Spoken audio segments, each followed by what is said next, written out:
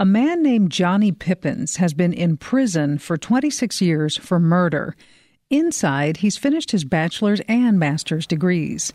Now he's seeking clemency so he can start a Ph.D. program in person.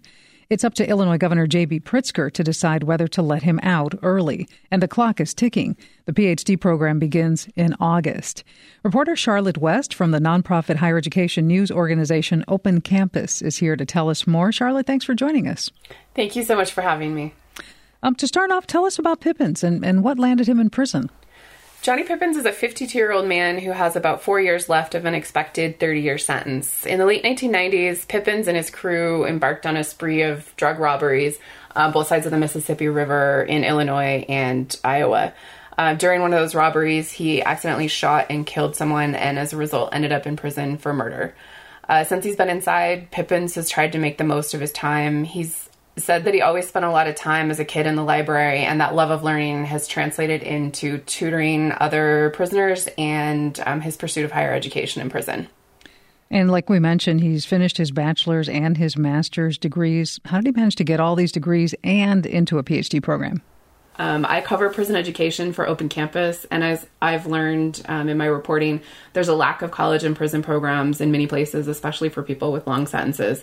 In Pippin's case, after his mother passed away in 2010, he used his inheritance to self-fund his education. He did his bachelor's through correspondence, which is, paper-based, and his master's was another story. It took a lot of persistence.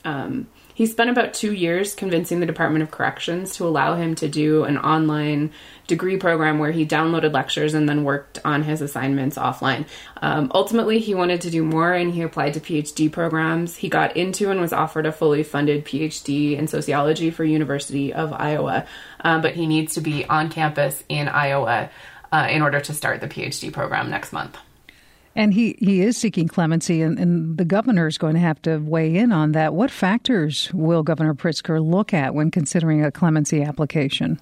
So there are two kinds of clemency, pardon and commutation. And commutation is sort of a reduction of his sentence, and that's what Pippins is asking for. And we were interested in the story to look at the role of education in clemency, but some of the other factors include disciplinary history, employment prospects, and family support.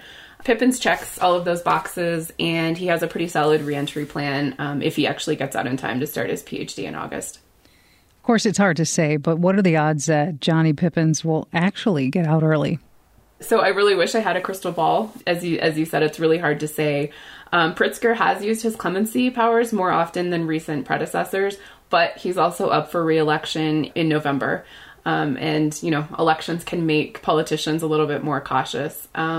Looking at the data, Pritzker has issued 49 commutations in 2020 and about half that last year and none so far this year. And that's from data that we got from the Prisoner Review Board, which actually makes a clemency recommendation to the governor, but it's confidential and non-binding. So it's really, at this point, it's in Pritzker's hands. I think in summary, the consensus among the lawyers that I talked to was that Pippins has a very strong application for clemency, but it might not happen in time for him to get out in time to start his PhD at University of Iowa in August. Charlotte, thanks for bringing us his story. Thank you so much for having me. It's been a pleasure to work with you. Charlotte West is a national reporter for Open Campus, a nonprofit higher education news organization. This is WBEZ.